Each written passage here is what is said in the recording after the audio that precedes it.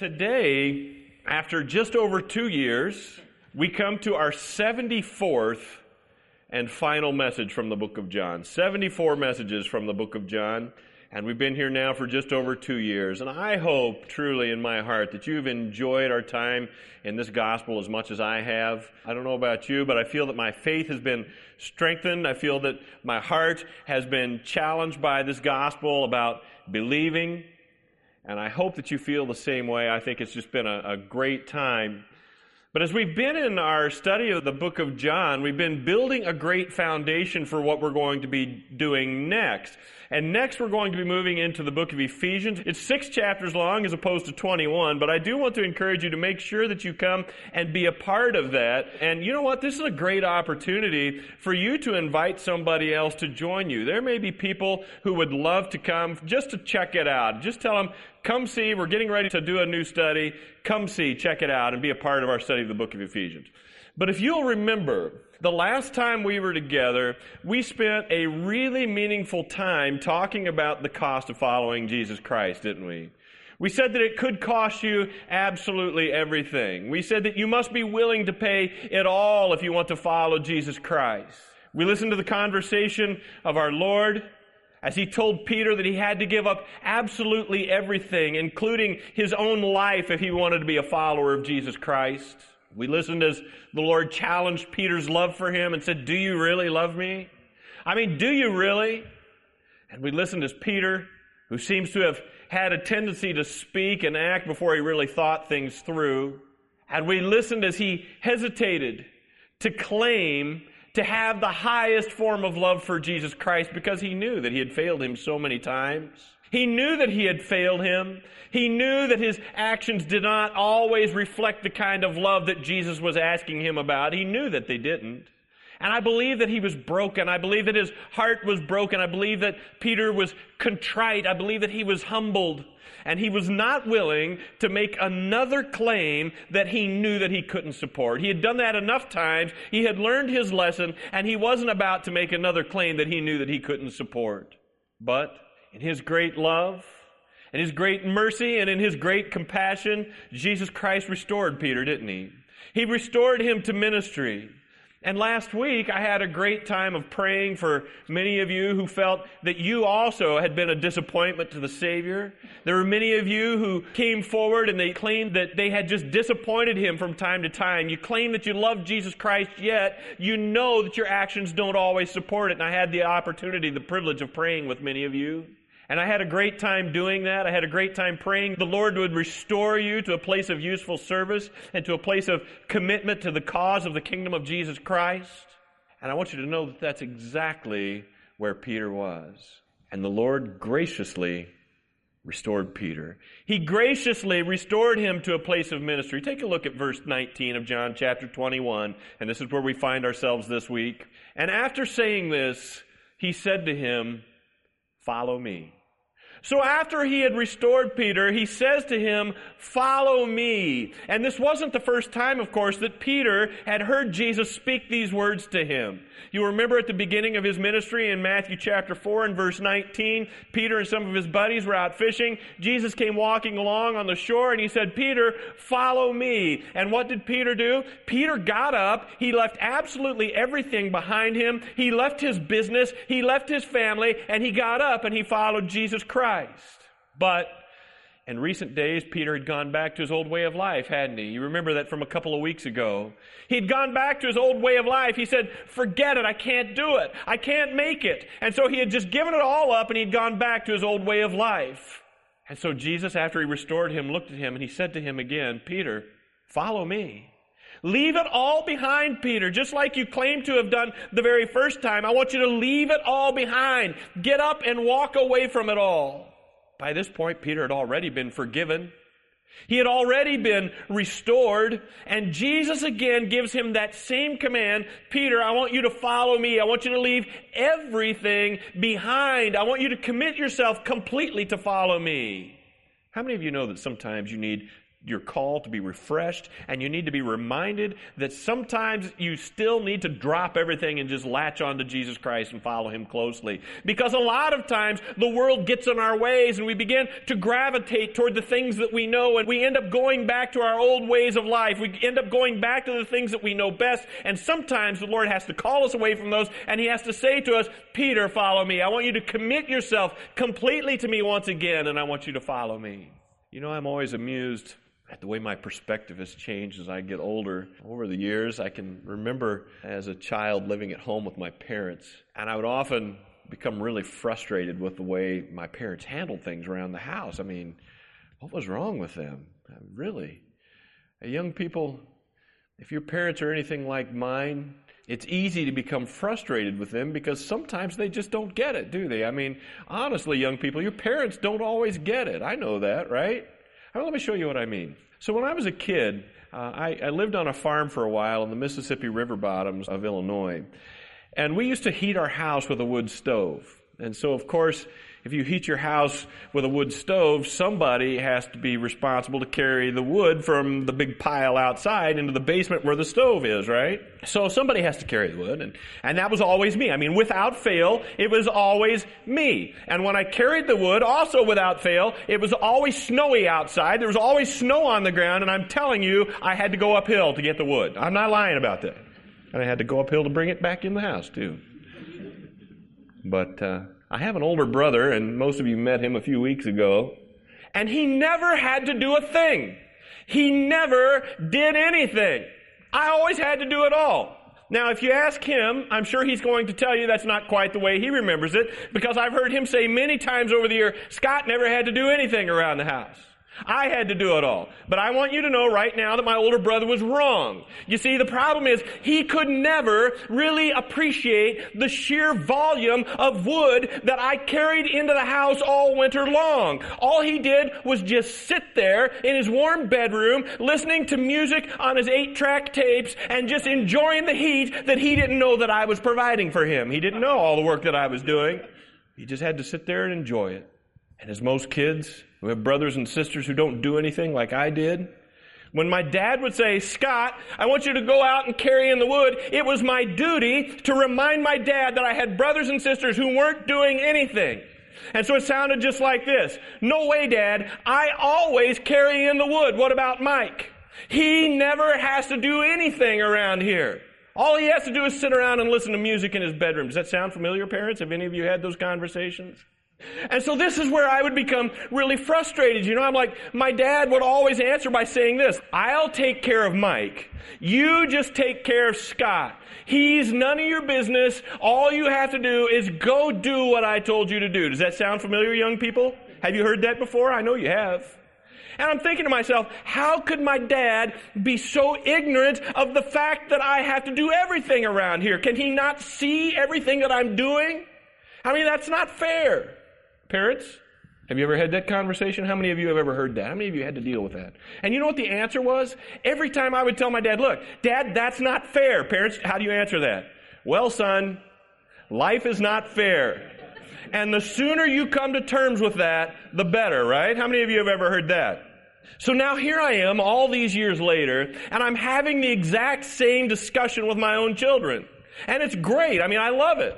The context changes a bit because my kids don't have to carry, wood uphill in the snow without shoes like I did. And my kids aren't listening to music on 8-track tapes like my brother, but the content basically is still the same. I want to show you what it sounds like at my house. It sounds like this. Go outside and pick up sticks. This is me. Go outside and pick up sticks. No way, Dad. What about her? I have to do everything around here. She never does anything but watch TV. Or how about this one? I want you to go empty the dishwasher. No way, Dad. What about him? He never does anything but play Xbox. That's it. And so what do I say, parents? I say this. I'll take care of her. I'll take care of him. You take care of you. He or she is none of your business. All you have to do is what I told you. That's all you have to do. And what do they say? That's not fair. Yeah, doesn't that sound about right? That's not fair. But there's just something, my friends, about the human condition, isn't there? There is just something about the human condition that is so finely attuned to anything that it perceives to be an injustice or an inequality, especially if it's happening to me. I'm especially tuned in if there's just the slightest mistreatment, if there's the slightest inequality, if it's directed toward me. And it makes me shout, wait a minute, what about him? That's not fair. What about her? So as we approach our passage for today, I want you to just picture with me the disciples now sitting on the shore. They're eating breakfast with the resurrected Christ, a miraculous breakfast that He's provided for them from nothing. Jesus, in the witness of all of the other disciples, has had a conversation with Peter, and He's restored him to apostolic ministry after Peter had gotten up and walked off.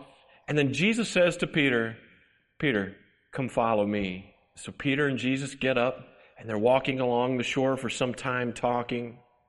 And then in verse 20, Peter turned, and he saw the disciple whom Jesus loved following them. You know, the one who had been reclining at the table close to him and had said, Lord, who is it that's going to betray you? This is Peter's favorite way, or John's favorite way of saying it was me. He likes to say, I'm the one that Jesus loved. That's John. And when Peter saw him in verse 21, he said to Jesus, what? Lord, what about him? What about this man? After restoring Peter to ministry, Jesus had prophetically spoken to Peter, telling him what kind of a death he was going to die. It sounded like this. He said, Peter, you're no longer in charge. You're going to follow me from now on. You're going to serve me. You're going to follow me at whatever the cost. And at some point, you're going to pay the ultimate price. And this time you won't run away. This time you won't deny me. When you get older, somebody's going to tie you up. They're going to bind you. They're going to lead you to a place that you don't want to go. And when you get there, you're going to be crucified. And Peter, after hearing this, says, well, yeah, but what about him? But what about him? Isn't that refreshing? Isn't it really nice to know that this problem is not new to our generation? Isn't it nice to know that this problem is not new to your household? This is an age-old problem. What about him? It's just a sad reality. It's a sad byproduct of our fallen humanity. It happens in homes all around the world. It happens in workplaces all around the world every single day. And may I take it a step further for you? May I suggest to you that it happens in churches all around the world every day as well? Let me show you what I mean. In 1 Corinthians chapter 12 and also in Romans 12, you see Paul talking about spiritual gifts to the two different churches, Corinth and then the letter that he wrote from Rome as he was in prison there. And this is what he says in 1 Corinthians chapter 12. Now you are the body of Christ and individually members of it. That's verse 27. Now I'm going to take you back to Romans chapter 12 and I want you to look at verse 4. For as in one body we have many members, and the members do not have all the same function, so we, though many, are one body in Christ and individually members of one another, having gifts that differ according to the grace given to us. Let us do what with them? Let us use them. Now I want to take you down to verse 4 in 1 Corinthians chapter 12, and this is what it says. Now there are varieties of gifts, but the same Spirit. And there are varieties of service, but the same Lord. And there are varieties of activities, but it is the same God who empowers them all and every one. Okay, so this is good. We get it, right? What we're finding out here is that we are all many individual members of one body. We get that, don't we? We understand that.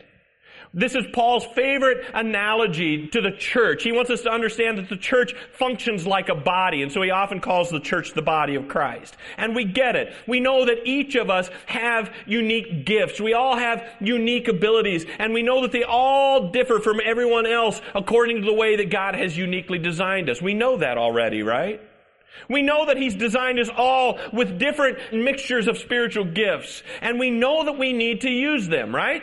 But what are we supposed to use them for? Now take a look at the last part of verse 7. To each is given the manifestation of the Spirit for what? For the common good. Listen, we use them for the common good. He has gifted you. He has given you skills, abilities, passions, talents, and experience for one thing, and that's for the common good. You use all of those things to build everyone else up. We use all of those things to build up the body, everyone else around you. You see, He has uniquely designed you. He has uniquely developed you with certain combinations of gifts and abilities. He's not done that so that you have a unique ability to serve yourselves. Did you get that? He did it for the common good of everyone else. Do you understand what I'm saying to you? He did not uniquely gift me with the combination of gifts and abilities that I have so that I can prepare a message and then sit in my office and preach it to myself. He has given me what He has given me so that I can build up the rest of you. He has given me the abilities that I have so that I can share them with everyone else and build up this body so that you become strong in the Word of God, so that your roots dig deep in the Word of God. That's why He's done that. It's for the common good. It's to build up everyone else. And it would be disobedience for me to do anything else. Do you understand that? If I were to sit there and use my gifts only to build myself up, or if I were to refuse to use them at all, it would be disobedient of me. And you know what I say sometimes? Sometimes I say, but wait a minute, God. What about him? Why doesn't anyone else have to sit in their office on Saturday studying the Word of God and preparing a message for the rest of the body? That's not fair. I do that every Saturday. What about everybody else? That's what it sounds like for me from time to time. For you, I think it's probably pretty much the same, isn't it? Wait a minute. What about her? Why doesn't she have to spend her Saturday mornings cleaning toilets and vacuuming floors at the church? That's not fair. Why do I have to do that? Why doesn't anybody else have to do that? But wait a minute. What about him? Why doesn't he have to spend his Friday afternoons and his Saturday mornings hauling equipment to the Harms's house for a harvest party? That's not fair. I have to do all of that. Nobody else does. But listen, God had uniquely designed Peter. And He had uniquely designed John. And each one of them had gifts and they had abilities that empowered them to do different ministries in ways that only they could do them. Did you know that? And they used their gifts to build up the body of Christ. Peter and John both used their gifts to do that. John ministered in the area of Ephesus, we know that, and we know that he was the author of 5 books of the Bible, of the New Testament, including the Apocalypse, or what you know as the book of Revelation. He wrote as he was on the Isle of Patmos in exile. We know that Peter wrote 2 books of the New Testament. We know that Peter was known as the apostle of the Jews. They had different abilities. They had different skills, and they both were faithful in their ministry. And listen to me, my friends, without the faithful ministry of each of those 2 men, do you know the body of Christ would not have become what it is today? The body of Christ would be much weaker today than it was without their ministry. And I love the response of Jesus. Isn't this so fatherly? Take a look at verse 22. Jesus said to them, I just love this, if it is my will that he remain until I come, what is that to you? You follow me. What does Jesus say to Peter here, young people? Do you know what he's saying? He's saying, I'll take care of John. You take care of Peter. That's none of your business. You just do what I told you to do. Isn't that pretty much his response?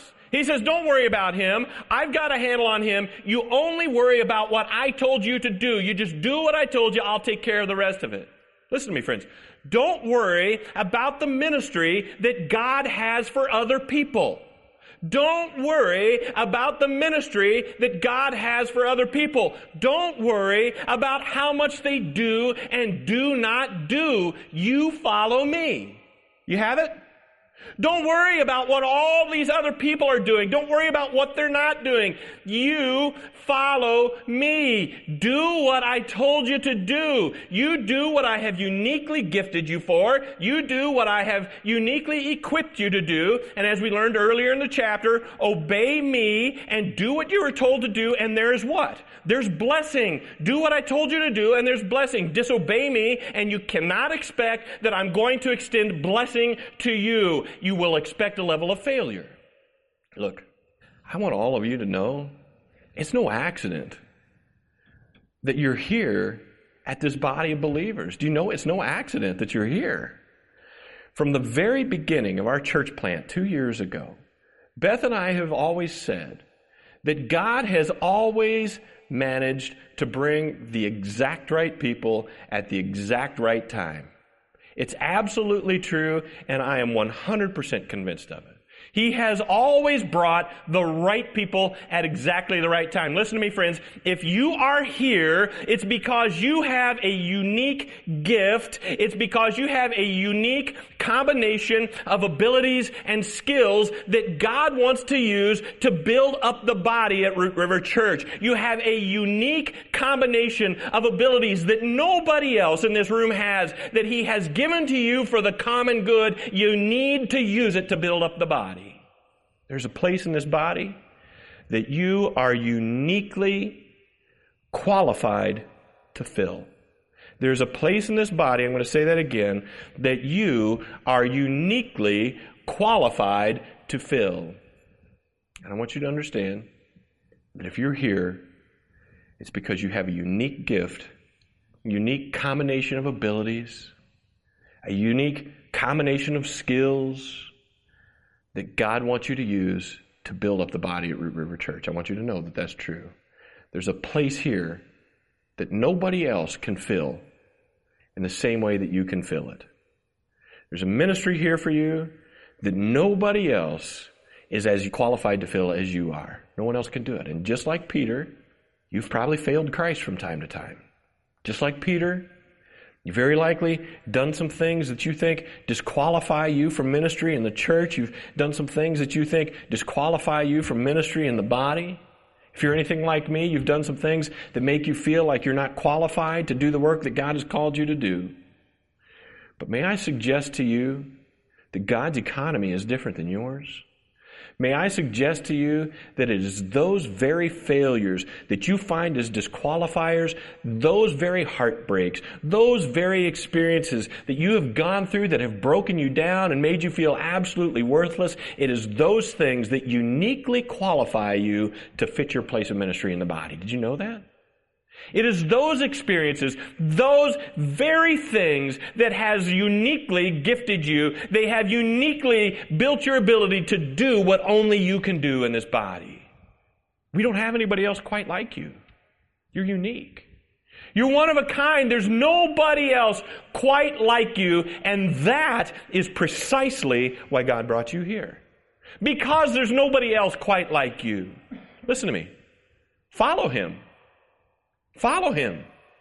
Get to work.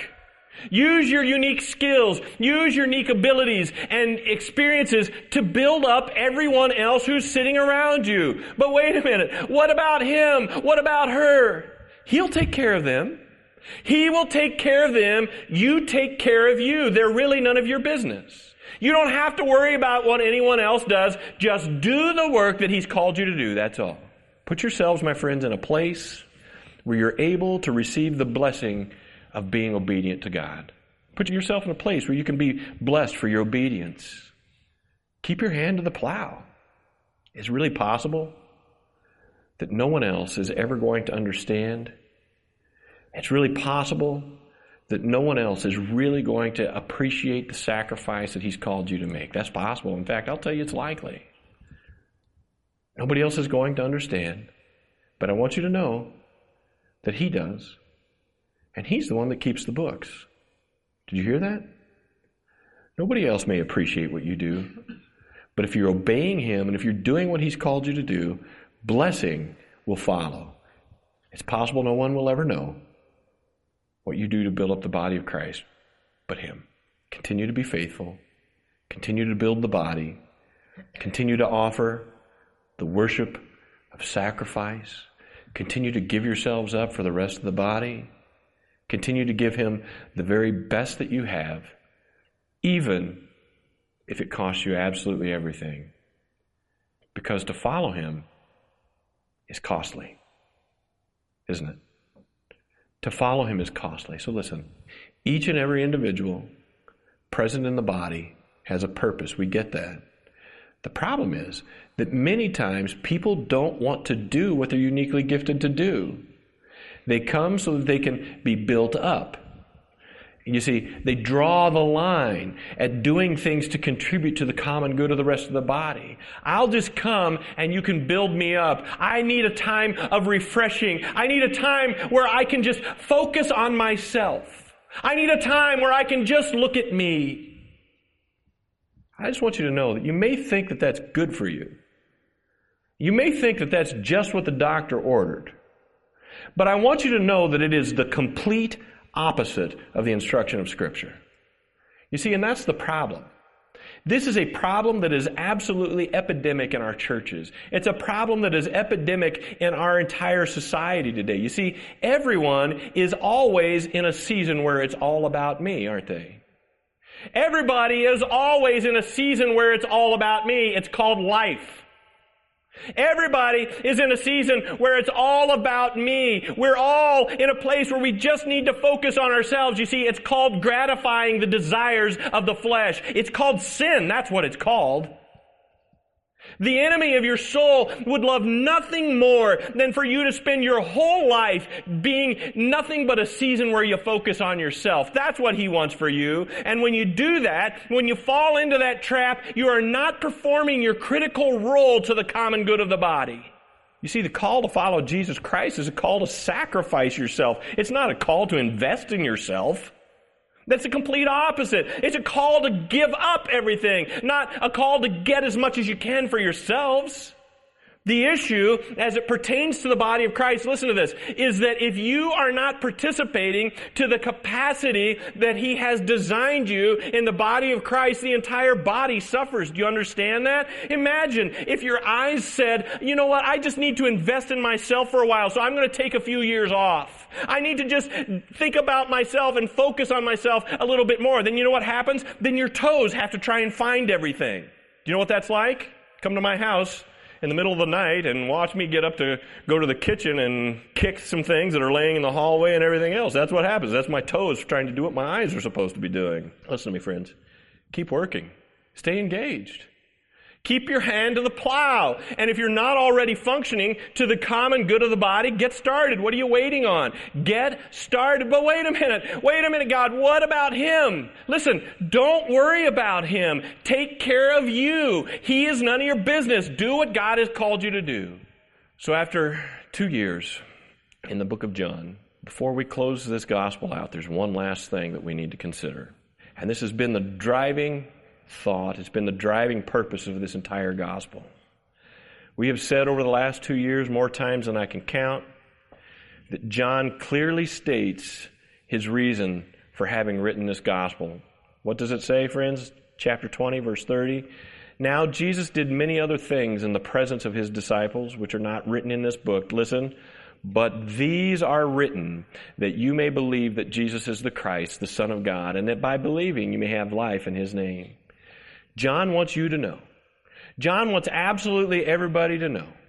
He wants you to know that the disciples and he himself were eyewitnesses to the many things that Jesus had done in his ministry. In fact, listen, he had done so many things that John said in verse 25, now there are also many other things that Jesus did. Were every one of them to be written, I suppose that the world itself could not contain the books that would be written.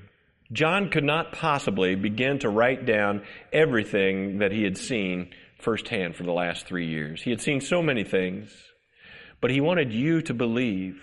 He wanted your neighbors to believe. He wanted the people in your workplace to believe so that you would not die in your sin. He wanted you to believe that Jesus is the Christ, the Son of God, so that you could have life, so that you could live. And so what did he do? So he started his gospel. You'll remember all the way back to September of 2016. He started his gospel by saying that you must believe that Jesus is the Christ, the Son of God. And his proof of that was showing you the Creator of all things. And by showing you the glory of the Creator of all things, the glory that Jesus Christ had in heaven himself before he came to earth. He wanted you to know that Jesus was no less than God himself. And that's why Jesus was able to turn water into wine in chapter 2. That's why Jesus was able to heal the cripple in chapter 5. That's why Jesus was able to create food and walk on water in John chapter 6. That's why he was the Christ, the Son of God. That's why. That's why he was able to speak about the Word of God with such authority. Nobody had ever heard anything like that in John chapter 7. Of course, Jesus knew the Word of God. He was the one who wrote it. Of course he knew what it said. Of course he knew what it meant. Who else could have written and taught like Jesus Christ did? That's why he had such authority. He wrote the book. Who else could have seen, who else would you have seen heal all of those people who had been born blind in John chapter 8? Who else could ever have raised the dead in John chapter 11? Who but the Christ could control the details of his own death in John chapter 19? Who but the Christ can control the details after his death? But Jesus Christ, the Son of God. Who but the Christ could physically raise himself from the dead and pass through walls and doors that had been locked? But the Christ, the Son of God. In John chapter 20. Friends, listen. There were so many more pieces of evidence that John could have given us that they could have never been recorded. But after all, why do you need all of those? Why would you need any more than you've already gotten? Because if you don't believe, after all that you've seen in the last 2 years, if you don't believe after everything you've seen in 21 chapters of the book of John, if you don't believe after all of that, would anything convince you? Would you ever be convinced? Probably not. And I want you to know that if not, the judgment is already in. As Jesus was speaking to Nicodemus, you'll remember in John chapter 3, he said, whoever does not believe is condemned already because he has not believed in the name of the only Son of God. And this is the judgment, that the light has come into the world and people have loved the darkness rather than the light. Why? Because their deeds were evil. They didn't want anybody to see what they were doing. So they appreciate the darkness more than the light. Listen. If, on the other hand, you believe that Jesus is the Christ, the Son of God, if you believe that, you have life. But you have so much more than life. You have so much more than just that. It means that you are a part of his family. And in the coming weeks, as you begin to realize what it means to be a part of his family, praise is just going to well up inside of you, and you're going to join the Apostle Paul in crying out in verse 3 of Ephesians 1, and it sounds like this: Blessed be the God and Father of our Lord Jesus Christ, who has already blessed us in Christ with every spiritual blessing in the heavenly places. That's what it means to believe in Jesus Christ. There's such reward. It's incalculable. And going forward, we're going to dig into it and we're going to see exactly what that means. And I want you to understand that because you believe in Jesus Christ, there's positional truth that you need to know. And I'm going to help you understand for the first 3 chapters of the book of Ephesians what your position is before Jesus Christ, what your position is before Almighty God, because you have believed in Jesus Christ, the Son of God. And then for the last 3 chapters of the book of Ephesians, I'm going to tell you what that means to you practically. Because you are part of his family, because you believe in Jesus Christ, now it has to affect change. You understand? So make sure that you plan to join us November 4th as we move from the gospel of believing, as we move from this great gospel of John into the book of Ephesians, where you're going to find the truth of your position before Almighty God. Because you have been through this gospel about believing in Jesus Christ, and you have believed that he is the Christ, the Son of God. Have you? I just want to ask you one last question before we close. Have you become convinced, after all of this, that Jesus is the Christ, the Son of God? Father, I thank you for your goodness to us. And after all this time, Lord, we have come to believe that Jesus is the Christ. We've come to believe that he's the Son of God. And I thank you for the life that's found through believing that truth. I thank you, God, for the spiritual growth and the blessing that I personally have found in the last 2 years in the book of John. I thank you for the challenge of this morning, Lord, to keep our hands to the plow. I thank you for the challenge this morning to just focus on the call to follow you, regardless of what it costs us. And Lord, so I just pray that you would help each of these here this morning who have not responded to that call yet to find the place where they can plug in and use their unique skills that you have designed them with for the common good of the body and to build up the body of Christ to the glory of your kingdom, we pray.